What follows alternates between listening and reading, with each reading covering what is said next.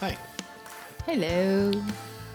We are here at the Kapow Radio Show, and we are on the Kapow Cam. That's right. That's right. And today's date is April 26th, 2020. 2020. I had to turn off my headphones here. We are going to continue in the book of Revelation. And we have one more church to do. That's Laodicea. And then when we get done with that, a little special treat. Because we're going to go over... All 7 churches. Yeah, the 7 churches. The description of Christ in those churches, which is really cool. And... The promises. The promises. Rather than the negative stuff, which is good. But we're going to go over the promises and how that relates to all of church history from the beginning of the garden up to eternal life after the judgment. It's kind of interesting to see where we're at as far as the churches go, though all the churches apply to us. You know what I'm saying? Mm-hmm. But kind of where we're at before, because the first 3 churches, 3 or 4, I forget. 4. The first 4 churches, I believe, are on earth. Right. And the last 3 are heavenly. Exactly. You'll understand what the heck I'm talking about when we get there, but right now it makes no sense. And it's not something I made up. I actually discovered it from the JFB commentary. I thought that was kind of cool. All right? All right. Let's share the screen at this moment. Okay. And we are going to look at the Bible. The Bible. Ooh, there it is. Everybody see the Bible? I see it. Perfect. Yes. Perfect. I see you up here in the corner. Looking all cute and everything. All right. So this is the message to the church of Laodicea. So if you will... I shall read it. Take that. Okay, it starts, it's in chapter 3, and it starts at verse 14. And it says, "Write this letter to the angel of the church in Laodicea. This is the message from the one who is the Amen, the faithful and true witness, and the beginning of God's new creation. I know all the things you do, that you are neither hot nor cold. I wish that you were one or the other. But since you are like lukewarm water, neither hot nor cold, I will spit you out of my mouth. You say, I am rich, I have everything I want, I don't need a thing. And you don't realize that you are wretched and miserable and poor and blind and naked. So I advise you to buy gold from me, gold that has been purified by fire. Then you will be rich. Also buy white garments from me, so you will not be ashamed by your nakedness, and ointment for your eyes, so you will be able to see. I correct and discipline everyone I love, so be diligent and turn from your indifference. Look, I stand at the door and knock. If you hear my voice and open the door, I will come in and we shall share a meal together as friends. Those who are victorious will sit with me on my throne, just as I was victorious and sat with my Father on his throne. Anyone with ears to hear must listen to the Spirit and understand what he is saying to the churches." Outstanding job, Mr. Kapow. Thank you. Okay. Our last church, Laodicea, seems to be one of the most famous churches that we talk about. You know what's interesting, too, about these last 3 churches? Mm-hmm. The ending, where it says, if any of you have ears, to listen to the Spirit and understand what he's saying. The last 3 ends with that, whereas yes. the first 4 has anyone with ears to hear, and then it has the promises. Yes. But these give the promises first, and then this. That's an interesting observation, especially as we talk about the first 4 being earthbound, and the last 3 being heavenly, heaven bound.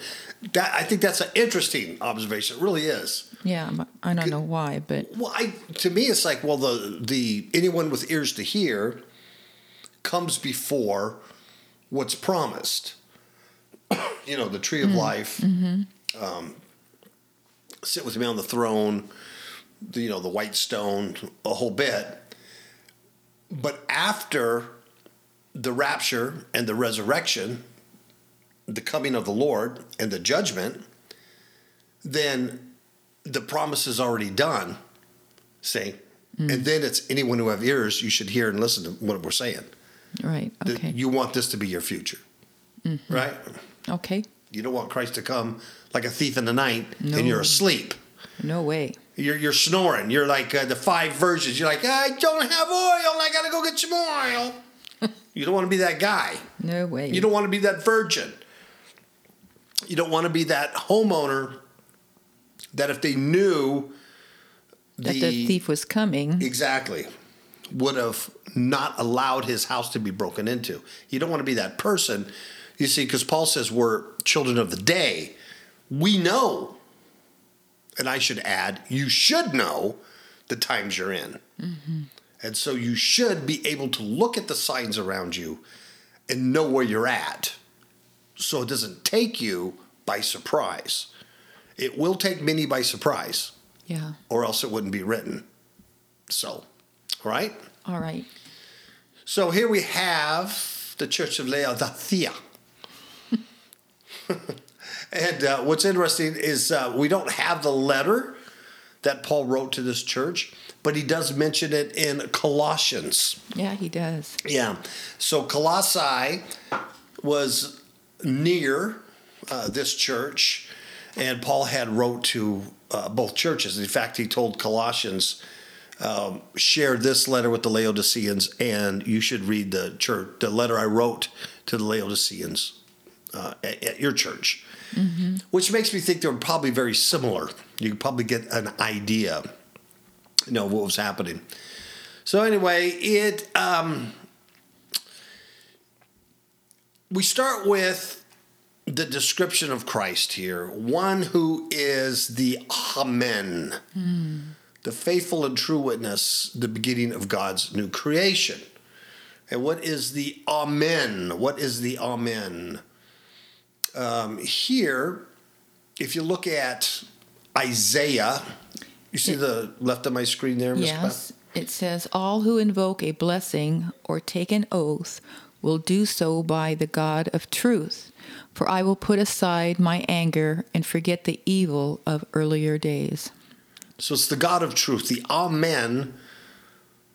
Bless himself in the God of Amen. It's you swear by the God of Amen. In 2 Corinthians 1:20. For all of God's promises have been fulfilled in Christ with a resounding yes. And through Christ, our Amen, which means yes, ascends to God for his glory. So he who not only says, but is the truth. That's an important distinction, don't you think? It's not, he doesn't just say the truth. He is. He is the truth. See, the Kapows here, Brother Kapow, Sister Kapow here, Miss Kapow, we're talking the truth to you, but we're not the truth. No. Jesus is the only truth. So he says right from the beginning who he is. And it's the Amen. It's the truth. Sometimes in the New Testament, we get the formula of verily, verily, or Amen, amen. True, truth. Truly, truly. Truly, truly. Listen up. What I'm about to tell you is truth. Truth. And then when we use it after prayer, we're basically agreeing with the truth. That's right. That's right. So, in Jesus' name, amen. So in Jesus' name, Truly, truly. truth. It's truth, It's like if you were a rapper, you would probably say word. Right. Word. And even then, the scriptures, it says Jesus is the way, the truth, and the life. Yes. He's the truth. In John 1:51, you see on the left of my screen, he says, Then he said, I tell you the truth. you will all see heaven open and the angels of God going up and down on the Son of Man, the one who is the stairway between heaven and earth. So he says, I tell you the truth. That's the amen, amen, right? Verse 3:3, he says.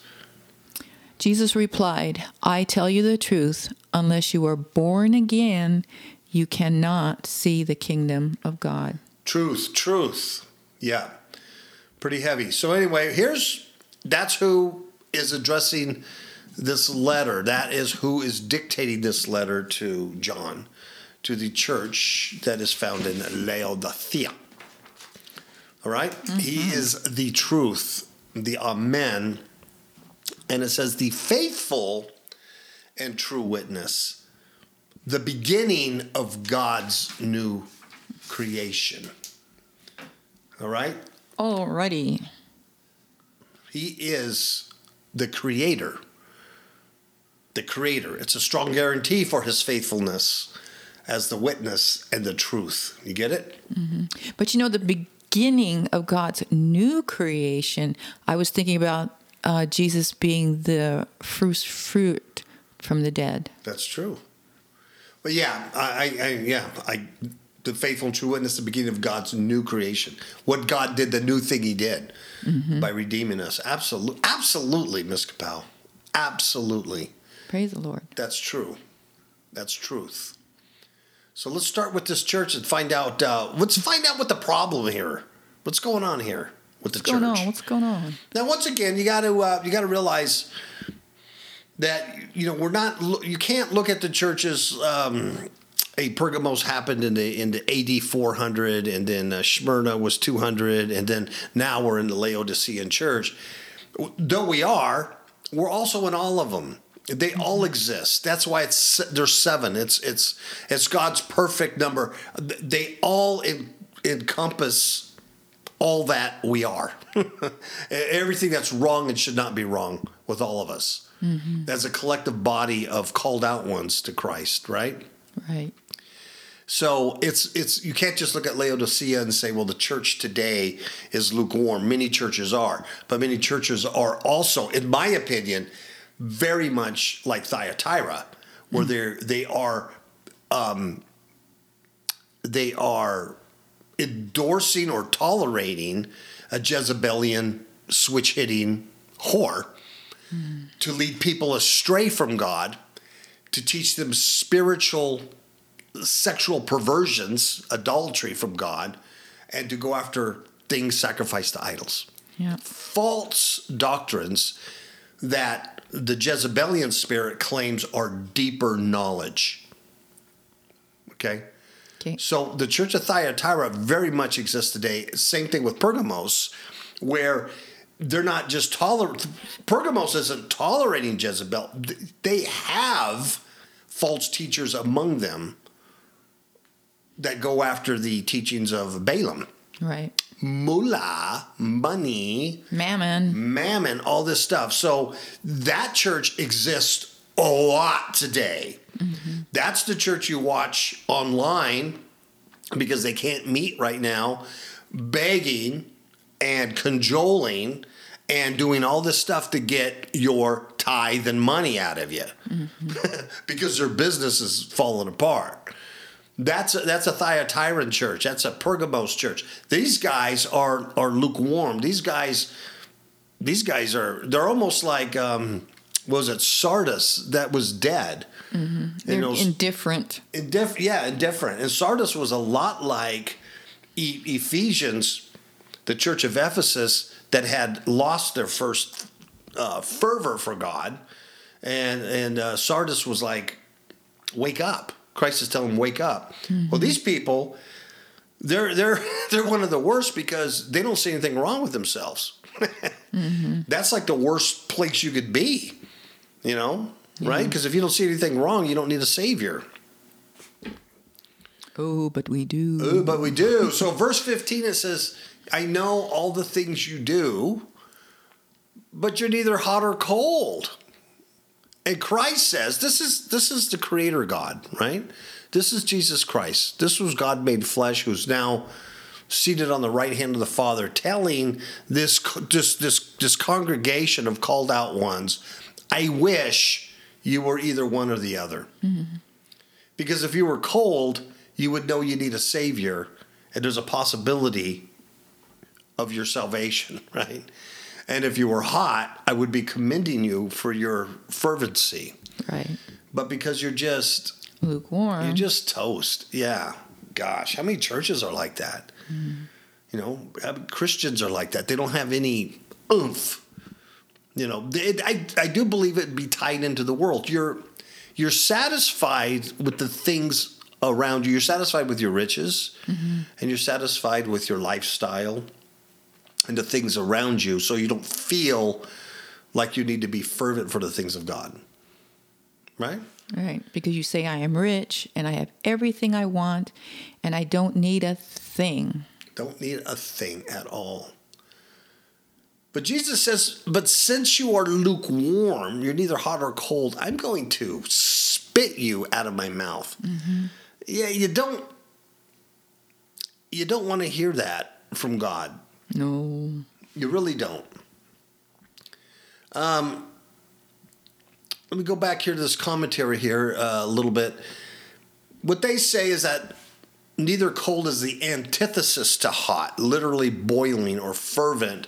A couple of scriptures here they use, Acts 18:25. He had been taught the way of the Lord, and he taught others about Jesus with an enthusiastic spirit and with accuracy.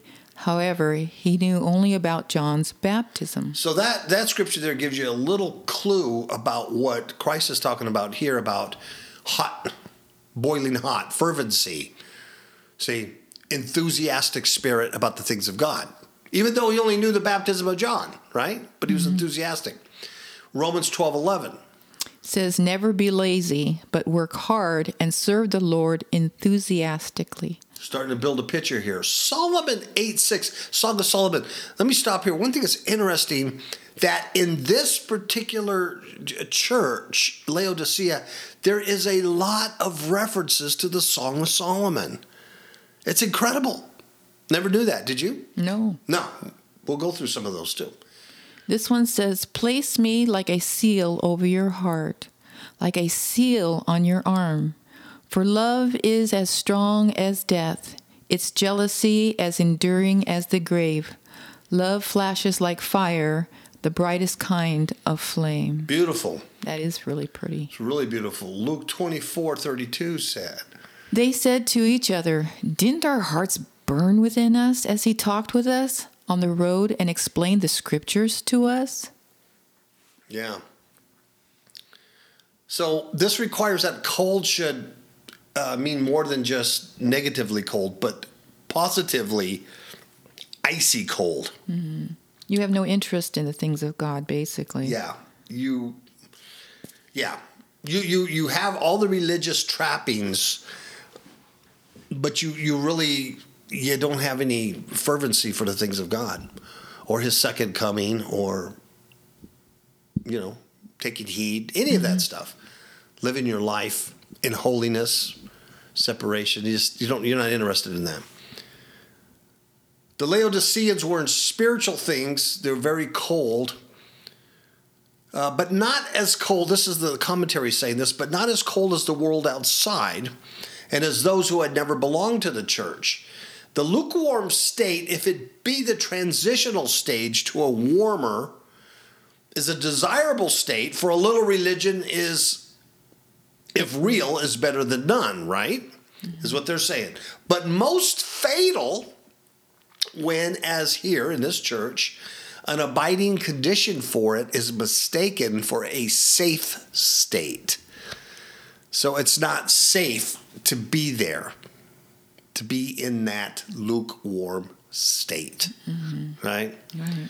So it accounts for Christ desiring that they were cold rather than lukewarm, so they wouldn't be in the same danger of mixed motive and disregarded principle. There's more hope for the cold also, right? Because those of the world have not yet heard the gospel or warned by the gospel, and they can become hot and fervent Christians. But if you're lukewarm, you're just lulled to a false security. Yeah. You don't have enough religion. You're religious, but not religion, not enough to really save your soul. There's a reference here to Demas that Paul wrote about in 2 Timothy 4:10. Yeah, Paul said, Demas has deserted me because he loves the things of this life and has gone to Thessalonica. Crescens has gone to Galatia, and Titus has gone to Dalmatia. Dalmatia, that's where we get the dogs. The Dalmatians come from there. So here's a guy named Demas who left Paul for the things of the world. So it's starting to give you a clue of what's wrong with Laodicea here. They're worldly. Yeah, but worldly. Mm-hmm. But yet they think they're religious. So they're doing all the worldly stuff, but they're do church. Let's do church together. Let's do life together, right? And they do all that stuff, but they really don't. They don't know the Lord anymore. They've lost that. A lot like Ephesus. I love this particular story here. 1 Kings 18:21. It says, Then Elijah stood in front of them and said, How much longer will you waver, hobbling between two opinions? If the Lord is God, follow him. But if Baal is God, then follow him. But the people were completely silent. And that's the story when Elijah, was making fun of all the priests of Baal, and they couldn't make their God act. But what you have to understand here is the people were mistaking Baal as for Yahweh. And that's why he says, quit hobbling between two opinions. If Yahweh's God, then follow him. If Baal is God, then follow him. But quit going back and forth and serving, quit mixing your gods. There's only one God, and he shall have no other gods beside him. Right. But they're mixing it, and that's never stopped. I mean, we continue to do that throughout the millenniums. 2 Kings 17:41. So while these new residents worshipped the Lord, they also worshipped their idols. And to this day, their descendants do the same. And Matthew 6:24. No one can serve two masters, for you will hate one and love the other, and you will be devoted to one and despise the other. You cannot serve God and be enslaved to money. Yeah. So it's pretty clear what Jesus is saying to all of us and to all the churches, to all us called out ones, is, you got to be hot or cold. He would rather be you hot or cold than the lukewarm. The mixture is not going to work. Mm-mm. It's not going to work at all. And so then he says, but since you are lukewarm, like lukewarm water, tepid, nasty, you're neither hot or cold, I'm going to spit you out of my mouth. King James says, spew you. So the Greek means I am about to, or I'm ready to. I have it in my mind that this is what I'm going to do. I'm going to vomit you out. Ugh.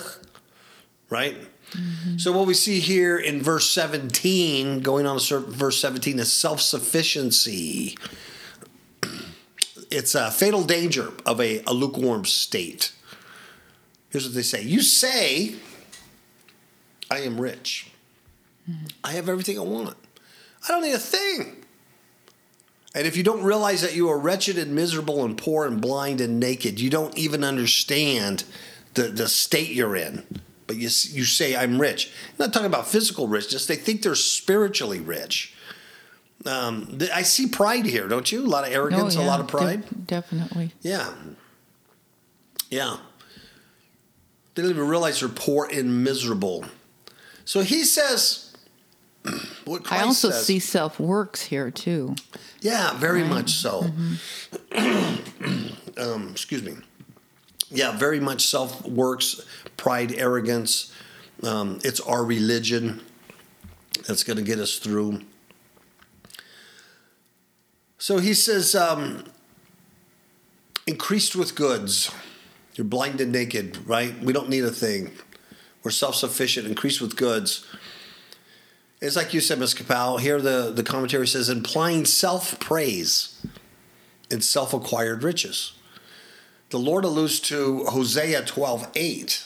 Israel boasts, I am rich. I have made a fortune all by myself. No one has caught me cheating. My record is spotless. It's all me. I did everything. I built this ministry, dang it, from the ground up. Right? I built this big empire. The riches of which they prided themselves on were spiritual riches, though doubtless their spiritual self-sufficiency, I have need of nothing. It was fostered by their worldly wealth. On the other hand, poverty of spirit is fostered by poverty in respect to worldly riches. They kind of go hand in hand a lot of times. Yeah. And he says, knowest, you don't even know, but knowest thou that you are wretched, you're miserable, you're pitiful? Yeah. You're blind. You can't even see. You're short-sighted. So here's what he says about that. You say, I'm rich, I have everything I want, I don't need a thing, and you don't realize you're wretched and miserable, poor, blind, and naked. So I advise you to buy gold from me. Now, what does Christ mean when he says buy gold? You buy. He means for you to sacrifice your life. Your life is no longer yours.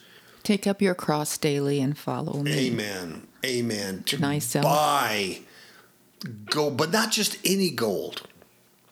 Gold that has been purified by fire. This is pregnant with discipline and correction and trials, people. Over and over, the Word of God says, if you're going to serve Christ, if you're going to accept that free gift of salvation, you will experience tribulation on this earth. Mm-hmm. You're going to have problems. That's what it's about. You're going to have problems, and God uses those problems to build character and to make your life more Christ-like. Yep. That's the goal. The goal. It's a sanctification process. It does not happen when everything is fine all the time and you're on the mountaintop. The growth happens when you're getting your butt kicked, slammed. We've talked about this a lot. It's a biblical principle. So if anybody listening has not gone through these kind of trials and tribulations, and you think everything's fine and living the Christian life is just great, and God just kind of does things for you and he meets all your needs and you're praying for this, then I would advise you to really take the Laodicean church to heart, because you think you're rich, but you're miserable. God, Christ, is telling you, buy gold that's been purified by fire. Go through the process. He says, then you'll be rich. You'll be rich. You'll be rich because then you'll build upon that character faith and hope. Right? Mm-hmm. And then he says, also buy white garments. What would that mean, a white garment biblically? Well, the righteousness of Christ. Yeah. It's righteousness, separateness, holiness. It's purity, white garments. You get that from Christ by putting on Christ. Buy this from me so you will not be shamed by your nakedness. The church was naked and they didn't even know it. And then ointment. It's like oil in your lamp, ointment for your eyes, because now you can spiritually see. Right? Mm-hmm. All of this has to do, and it's tied in with correction and discipline. That's why in 19 he says, I correct and discipline everyone I love. So if you're not being corrected and disciplined, you're not being loved. It's part of the Christian walk. Mm-hmm. He's going to correct you. He's not going to allow you as his disciple, as his brother, as his son, to go err He's not going to allow you that. He's going to bring you back. And there's a hard way and there's less hard ways. Mm-hmm. But, it depends on our head, our thinking, how we deal with it, the grace of God when you go through it. So he says, so be diligent and turn from your indifference. All right? That's right. So it sounds like it's kind of a threat here. He's telling him, buy this from me, or just you're going to be corrected. And so what I'm warning you to be diligent and repent from that indifference, so that you don't get beat up real bad, right? Right. Let's see here. See, like if you're being corrected or disciplined, God always makes a way out. Yes, he does. And this is the way out through Christ. He does. He does. Here in the commentary it says, buy of me, which according to Paul's epistle written to the neighboring Colossae church, Colossians, and intended for the Laodicean church also, and here it is in Colossians 2:1. It says, I want you to know how much I have agonized for you and for the church at Laodicea, and for many other believers who have never met me personally. And in verse 3, in him lie hidden all the treasures of wisdom and knowledge. And that's Christ. That's Christ. 4:16 says, after you have read this letter, pass it on to the church at Laodicea, so they can read it too. And you should read the letter I wrote to them. So, Paul is saying that in Christ, like you said, Ms. Capel, are hidden all the treasures of wisdom and knowledge. Because he is wisdom and knowledge. He is the Amen, right? All truth. So that's what he's saying. Buy from me gold purified by fire. Then you'll really be rich. And buy the white garments. Then you won't be naked. Get ointment for your eyes, so then you will be able to see. You'll really have spiritual vision, right? Mm-hmm. So the commentary says, buy does not imply that we can, by any work or merit of ours, purchase God's free gift. And that's very important. It's very important to know. Distinctions matter. Mm-hmm. Nay, the very purchase money consists in the renunciation of all self-righteousness, such as Laodicea had. And that's what you said, Ms. Capel, that there's pride in there, but there's also this, self-righteous. Self-works. You say, I am rich, I have everything I want, I don't need a thing, and you don't realize that you are wretched and miserable and poor and blind and naked. Yeah, you think because, you went to the finest seminaries and you went, this and that, and you're all that in a bag of chips. You don't need anything else. But that ain't the case. Buy at the cost of thine own self-sufficiency. Paul says something similar in Philippians 3:7. I once thought these things were valuable, but now I consider them worthless because of what Christ has done. In verse 8. Yes, everything else is worthless when compared with the infinite value of knowing Christ Jesus, my Lord. For his sake I have discarded everything else, counting it all as garbage, so that I could gain Christ. Count it as dung, King James says. So Paul had to get rid of all his self-sufficiency, right? He was stripped. He was purified by fire, that guy. Yeah.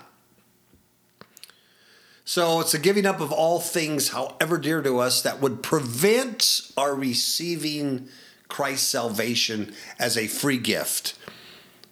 Self and worldly desires. And so Isaiah says, compare Isaiah 55:1. Is anyone thirsty? Come and drink, even if you have no money. Come, take your choice of wine or milk. It's all free. I'll choose the wine. I'll have the wine, please.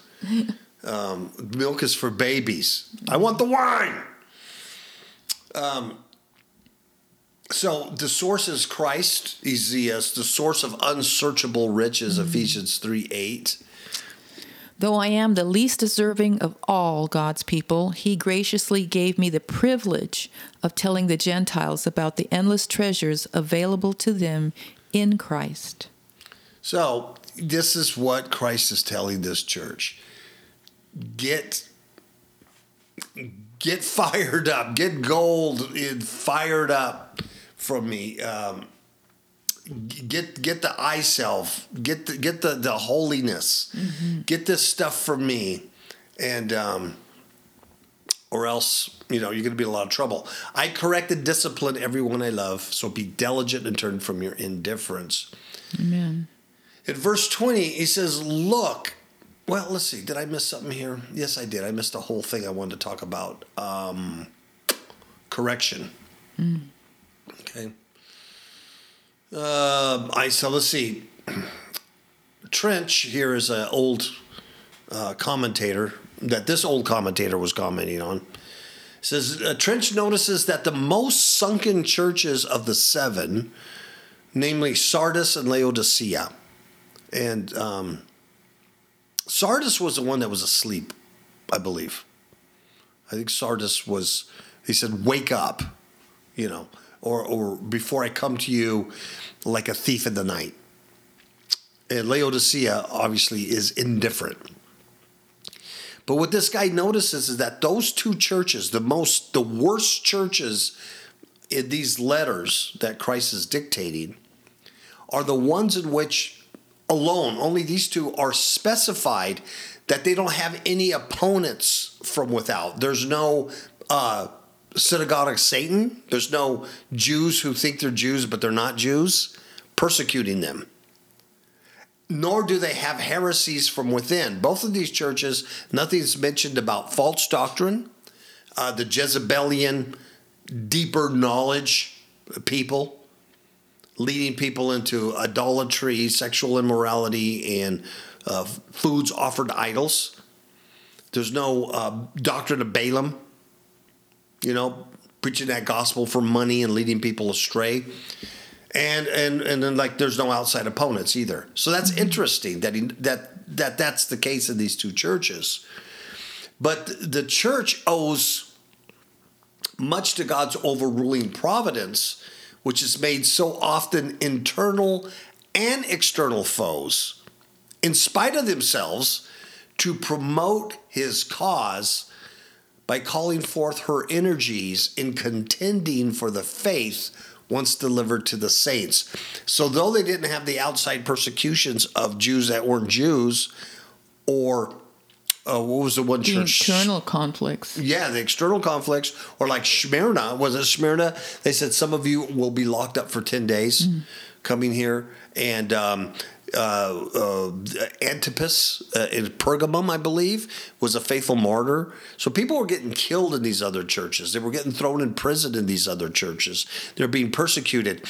And you notice Jesus doesn't tell those other churches, you need to buy gold purified fire from me, to them. You see what I mean? Because they're going through the shizzle. So they're being refined. But even in those churches, there's things that need to be corrected. Right. But in these two, there's nothing mentioned about external or internal problems here. So he says, peace is dearly bought at the cost of spiritual stagnation, where there is not interest enough felt in religion to contend about it at all. Wow. Here's a couple scriptures here on that. Job 5:17 says, but consider the joy of those corrected by God. Do not despise the discipline of the Almighty when you sin. In Proverbs 3:11. My child, don't reject the Lord's discipline, and don't be upset when he corrects you. 12. For the Lord corrects those he loves, just as a father corrects a child in whom he delights. Boy, it's all over the place, isn't it, Ms. Capel? Hebrews 12:5-6. And have you forgotten the encouraging words God spoke to you as his children? He said, my child, don't make light of the Lord's discipline, and don't give up when he corrects you. For the Lord disciplines those he loves, and he punishes each one he accepts as his child. And that's exactly what Christ is saying to this church. And this is the case of Old Testament King Manasseh in 2 Chronicles 33:11 through 13. So the Lord sent the commanders of the Syrian armies, and they took Manasseh prisoner. They put a ring through his nose, bound him in bronze chains, and led him away to Babylon. Wow. And verse 13 says, And when he prayed, the Lord listened to him and was moved by his requests. So the Lord brought Manasseh back to Jerusalem and to his kingdom. Then Manasseh finally realized that the Lord alone is God. wow. Discipline, it's a huge thing, and we really need to take notice of the church of Laodicea here. When you think everything's just fine, it may not be, right? It may not be. Okay, here I have a note here. I rebuke, where he says, I correct and discipline everyone I love. So be diligent. Turn from your indifference. The commentary says the Greek elencho is the same verb as is John 16:8. And when he comes, he will convict the world of its sin and of God's righteousness and of the coming judgment. So the Holy Spirit is the same thing that's going to correct and discipline. It's the same word. Chasten is pedo. In the New Testament, it means to instruct by chastisement. And it talks about how David was rebuked into conviction when he cried, I have sinned against the Lord. The chastening followed when his child was taken from him. In the divine chastening, the sinner at one and the same time winces under the rod and learns righteousness. Right? Mm-hmm. All right. Repent means repent. Now we get to the words of Christ where he says, look, behold, I stand at the door and knock. If you hear my voice, if you're listening and you open the door, I will come in and I'm going to share a meal with you as friends. That's a beautiful promise. Yeah, it is. You know, I'm going to chastise you because I chastise those I love, and you think everything's fine and you're just kind of lukewarm. But man, if you listen to what I'm saying, we're going to, we're going to be friends. And then here's the promise for this particular church and all of us who overcome. He says, those who are victorious will sit with me on my throne, just as I was victorious and sat with my Father on his throne. That's huge, folks. Mm-hmm. Anyone with ears to hear must listen to the Spirit and understand what he's saying to the churches, plural, to the churches. So what does this mean? What does this mean? Right? Sit with me on my throne. We got Revelation 2:26. To all who are victorious, who obey me to the very end, to them I will give authority over the nations. In verse 27. They will rule the nations with an iron rod and smash them like clay pots. Revelation 20, verse 6. Blessed and holy are those who share in the first resurrection. For them the second death holds no power, but they will be priests of God and of Christ and will reign with him 1,000 years. Jesus said when he walked on the earth at Matthew 19:28. Jesus replied, I assure you that when the world is made anew and the Son of Man sits upon his glorious throne, you who have been my followers will also sit on 12 thrones, judging the 12 tribes of Israel. Matthew 20:23. And Jesus told them, you will indeed drink from my bitter cup, but I have no right to say who will sit on my right or my left. My Father has prepared those places for those ones he has chosen. And in John 17:22. I have given them the glory you gave me, so they may be one as we are one. And in verse 24. Father, I want these whom you have given me to be with me where I am. Then they can see all the glory you gave me because you loved me, even before the world began. And lastly, 2 Tim 2:12. If we endure hardship, we will reign with him. If we deny him, he will deny us. And that's important. If we endure hardship, and it goes with the buy gold for me that's tried in fire, buy the white raiment for me, buy the eye salve so you can see. Who I love, I discipline, I correct. Right. So I'm at the door. Open up and let's reason together. Right. Right? And you know that where it says, and if you deny me, I will deny you. Yes. It harkens back to Peter, but Peter had repented. Oh, that's true. So you can repent of all that. Oh, absolutely. Oh, absolutely.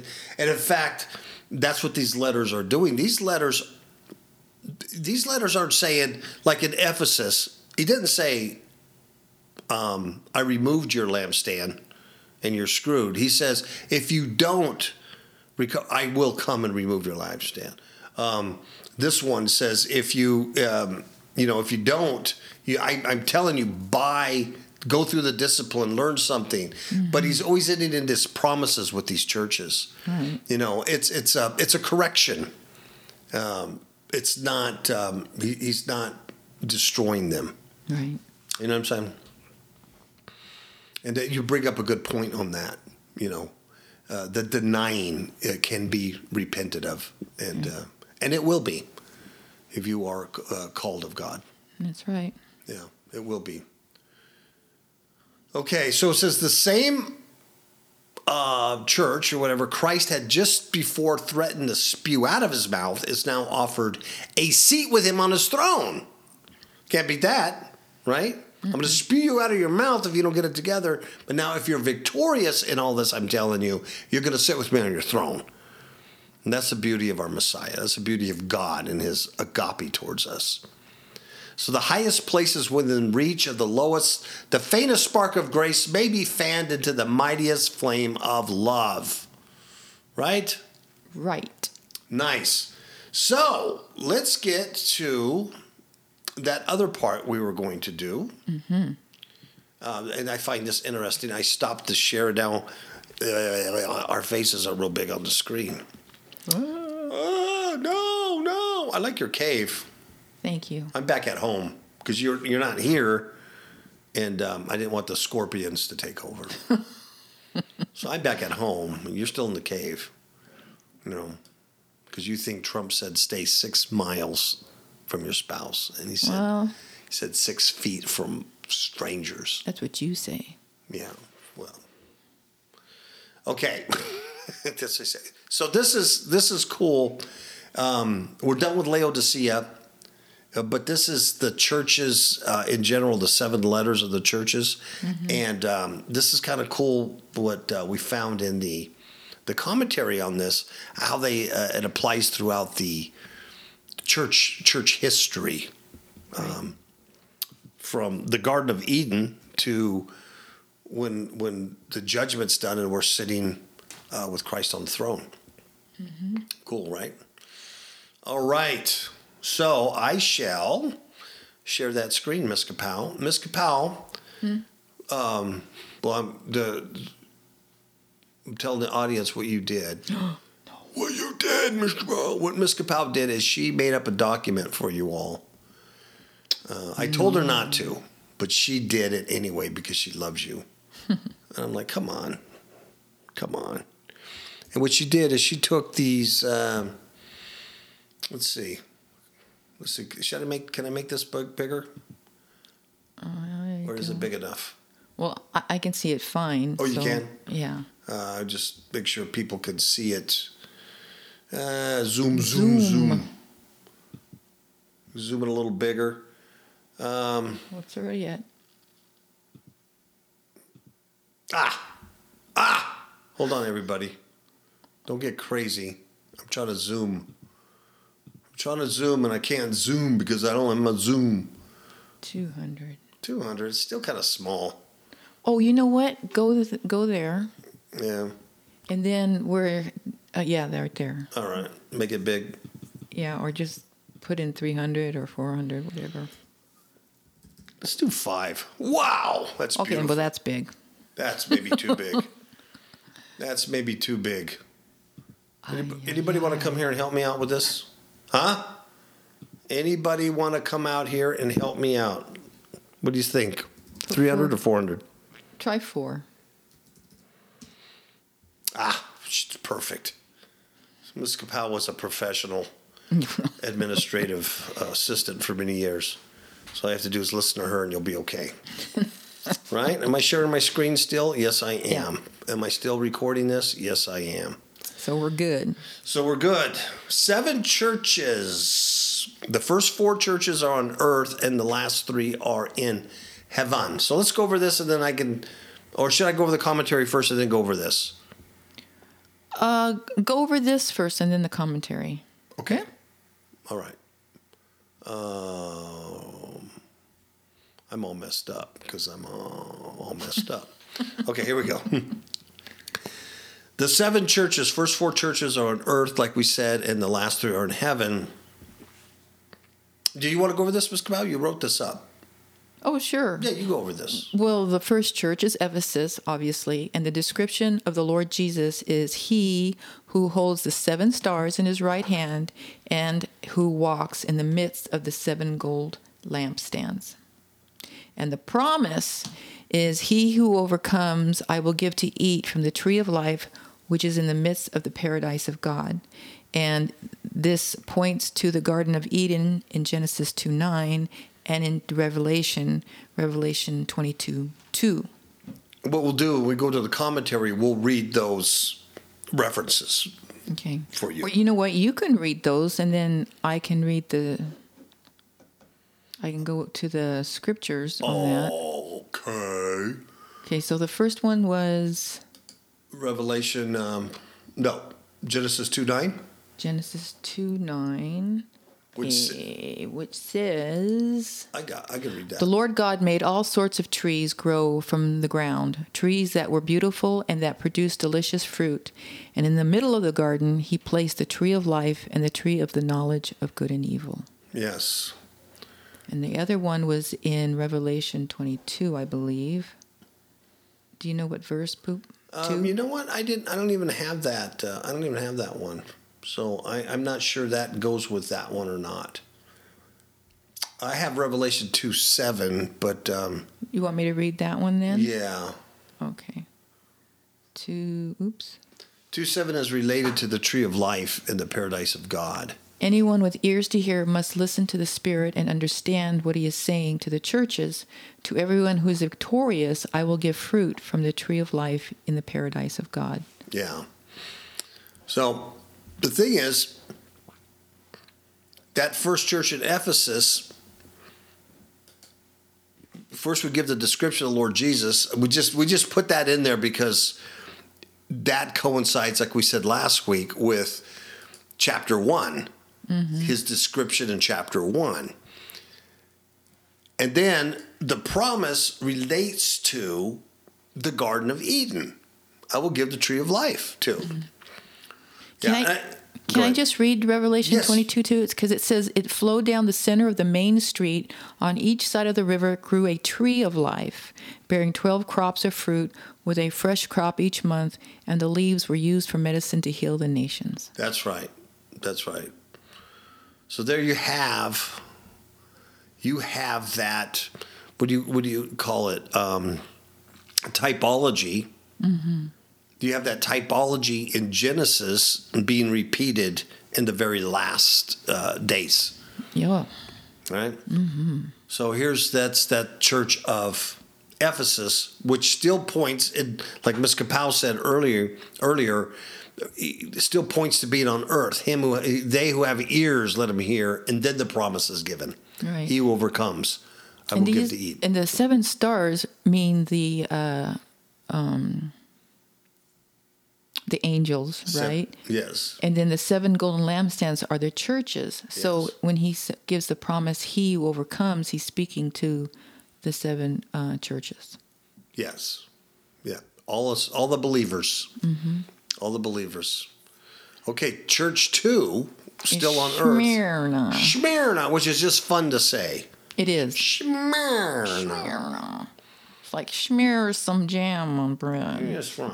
I'm just kidding. Okay, the first and the last, who was dead and came to life. The promise is, he who overcomes shall not be hurt by the second death. And that's Revelation 26. And let me...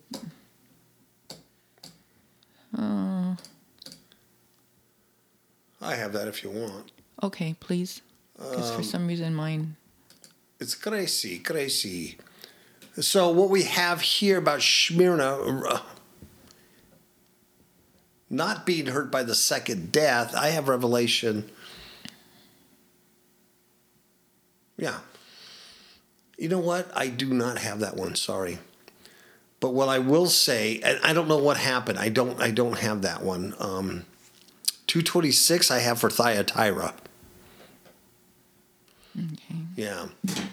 Because I'm looking right at the commentary, and so I have that for Thyatira, not for the commentary. I'm looking at the commentary, so I'm going to go off the commentary because that's who wrote this up. Okay.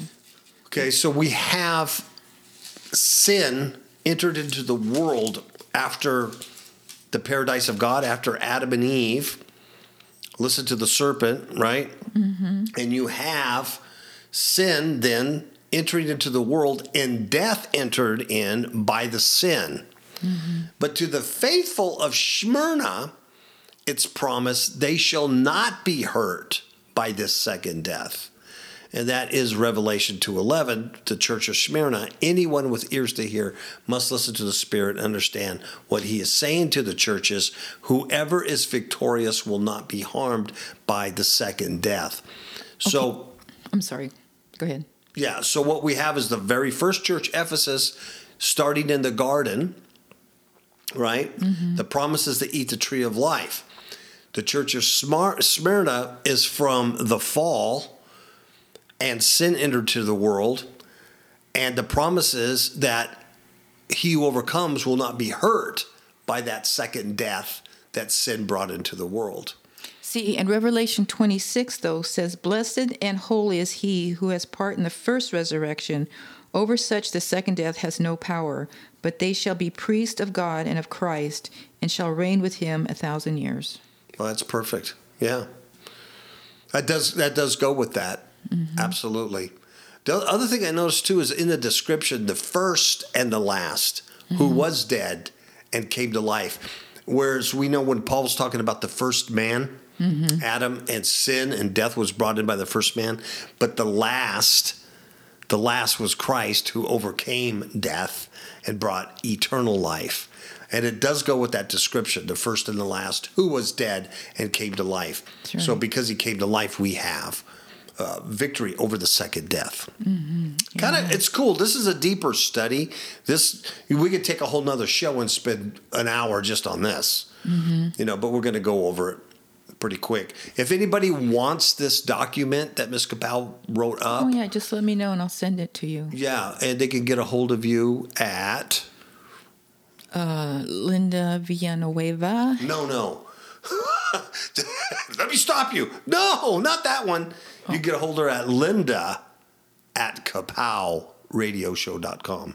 Oh, that one. Okay. Yeah. I don't want you giving out your personal email. All these people will be like bugging you 24/7 for knowledge. You can't do it. You don't have time. You got to make me tortillas. Oh, yeah, that's right. Your tortillas. Okay. So the next one is Pergamos. And the description of the Lord Jesus is he who has the sharp, two-edged sword. That goes with the one in Hebrews, Mm-hmm. But promise is to him who overcomes, I will give some of the hidden manna to eat, and I will write on him a white stone. I messed some words up. And on the stone a new name written, which no one knows except him who receives it. Okay, so you got a couple of pointers there mm-hmm. that you could read. Well, I'll just go to John 6:58.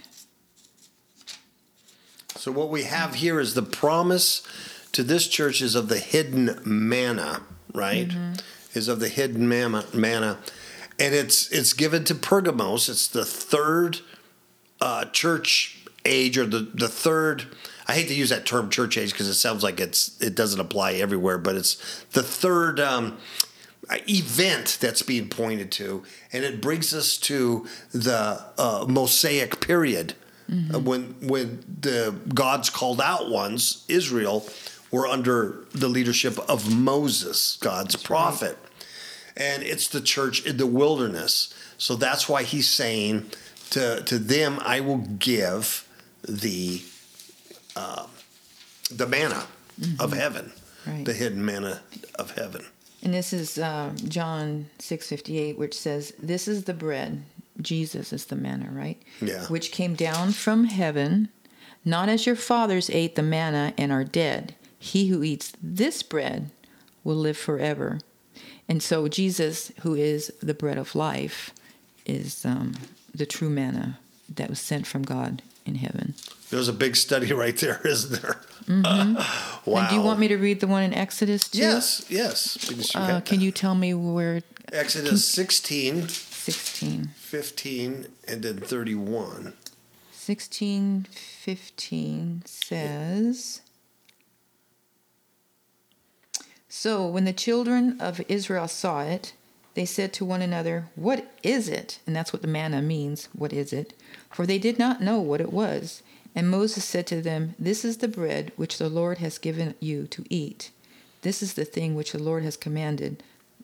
And then, and what was the other one? Verse 31. 31.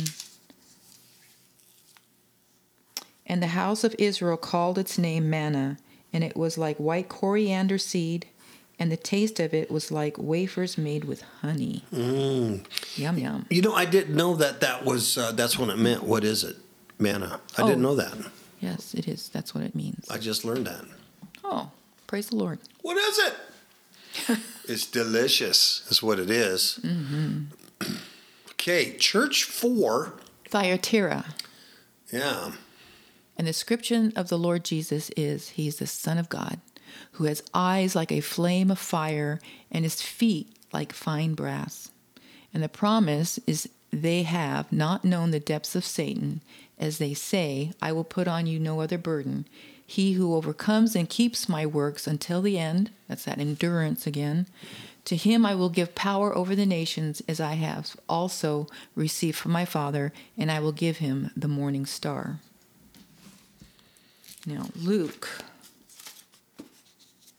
21:36. Luke.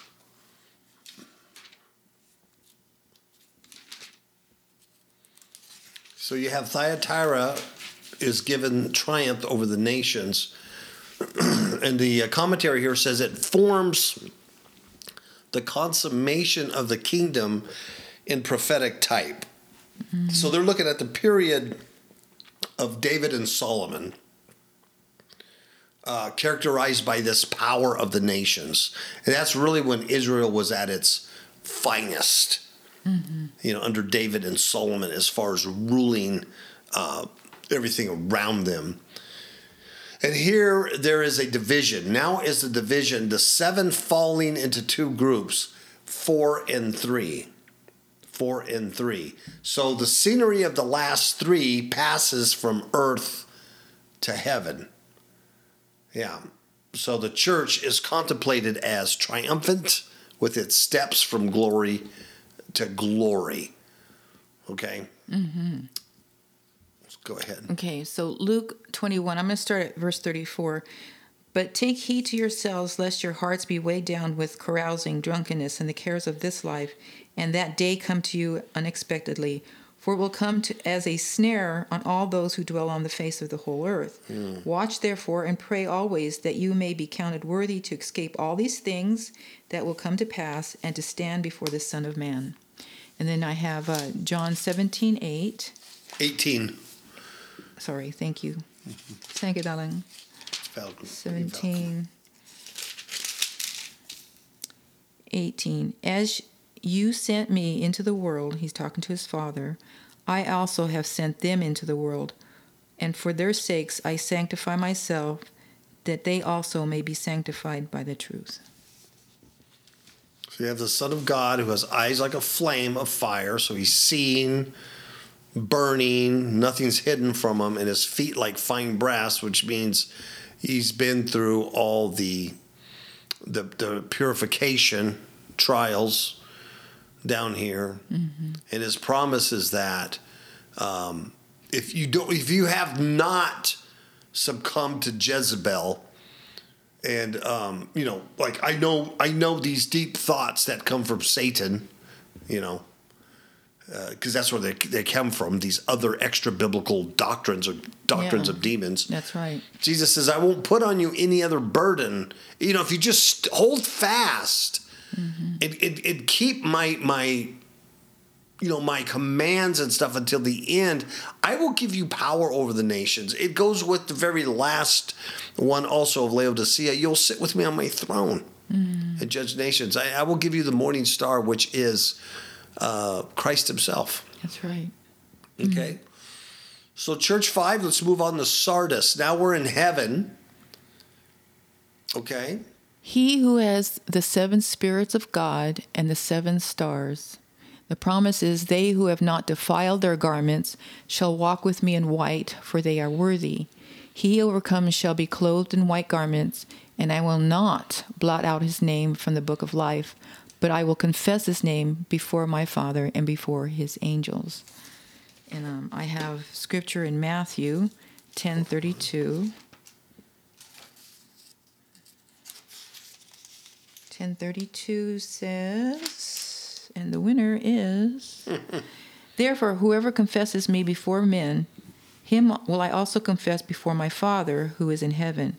But whoever denies me before men, him I will also deny before my Father who is in heaven. And then Philippians 4:3.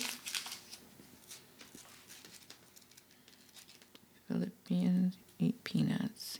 4:3.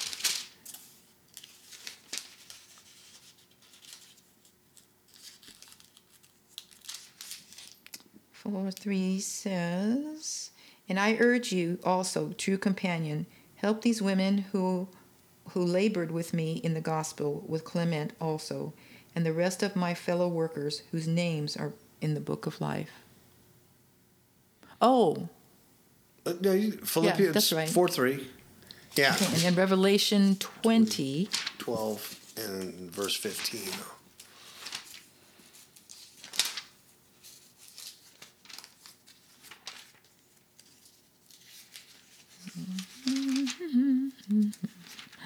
Okay, 20.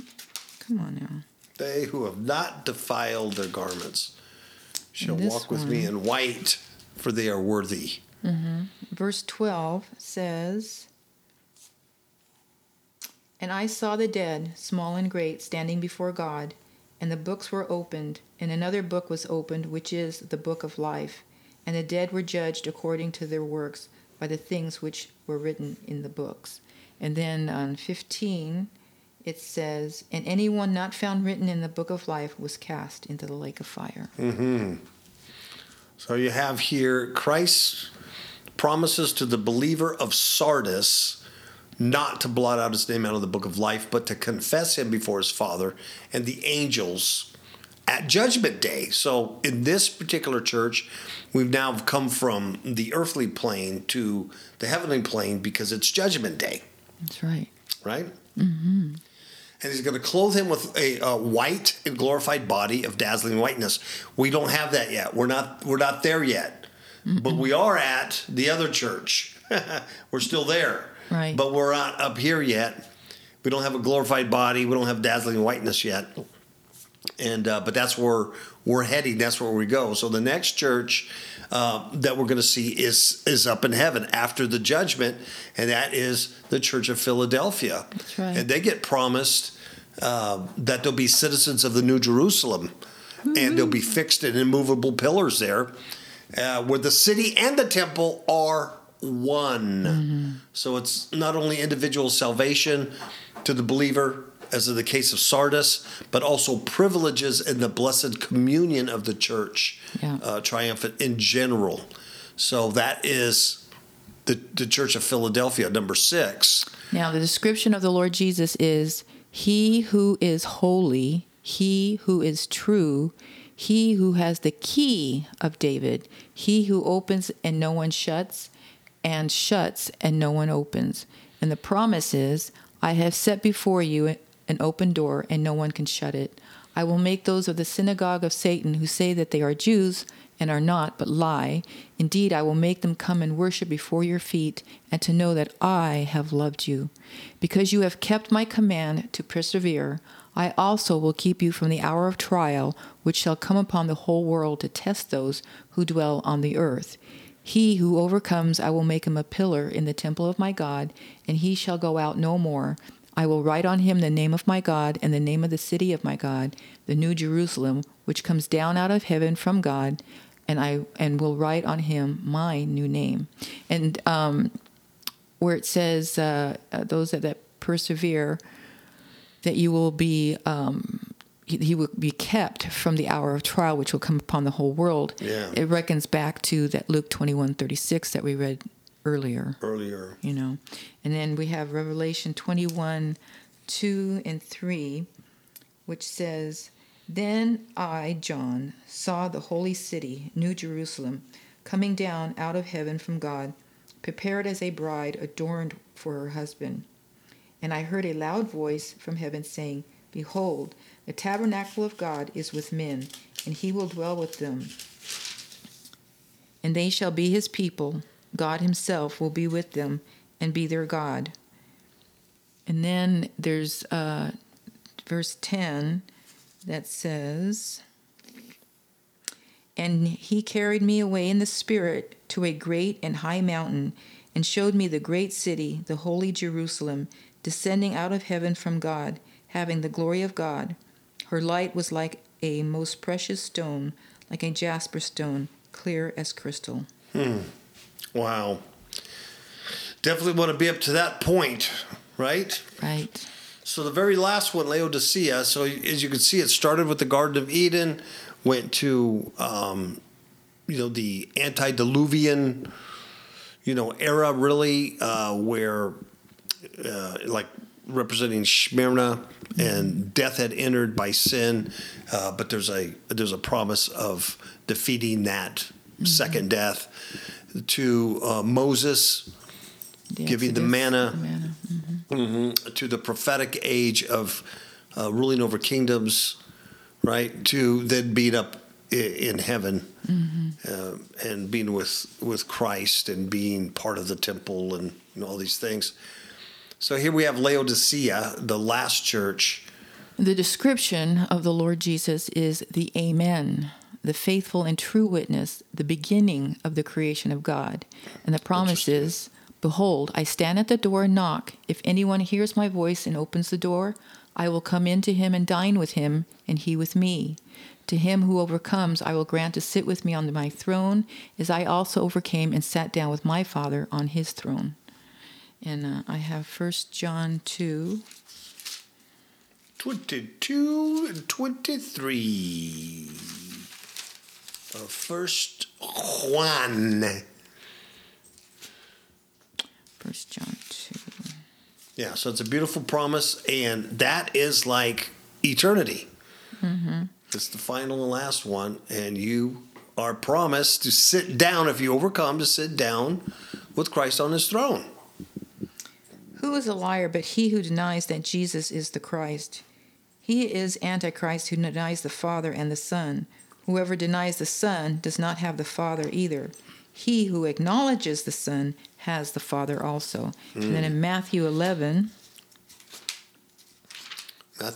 verse 27 is what she will be reading.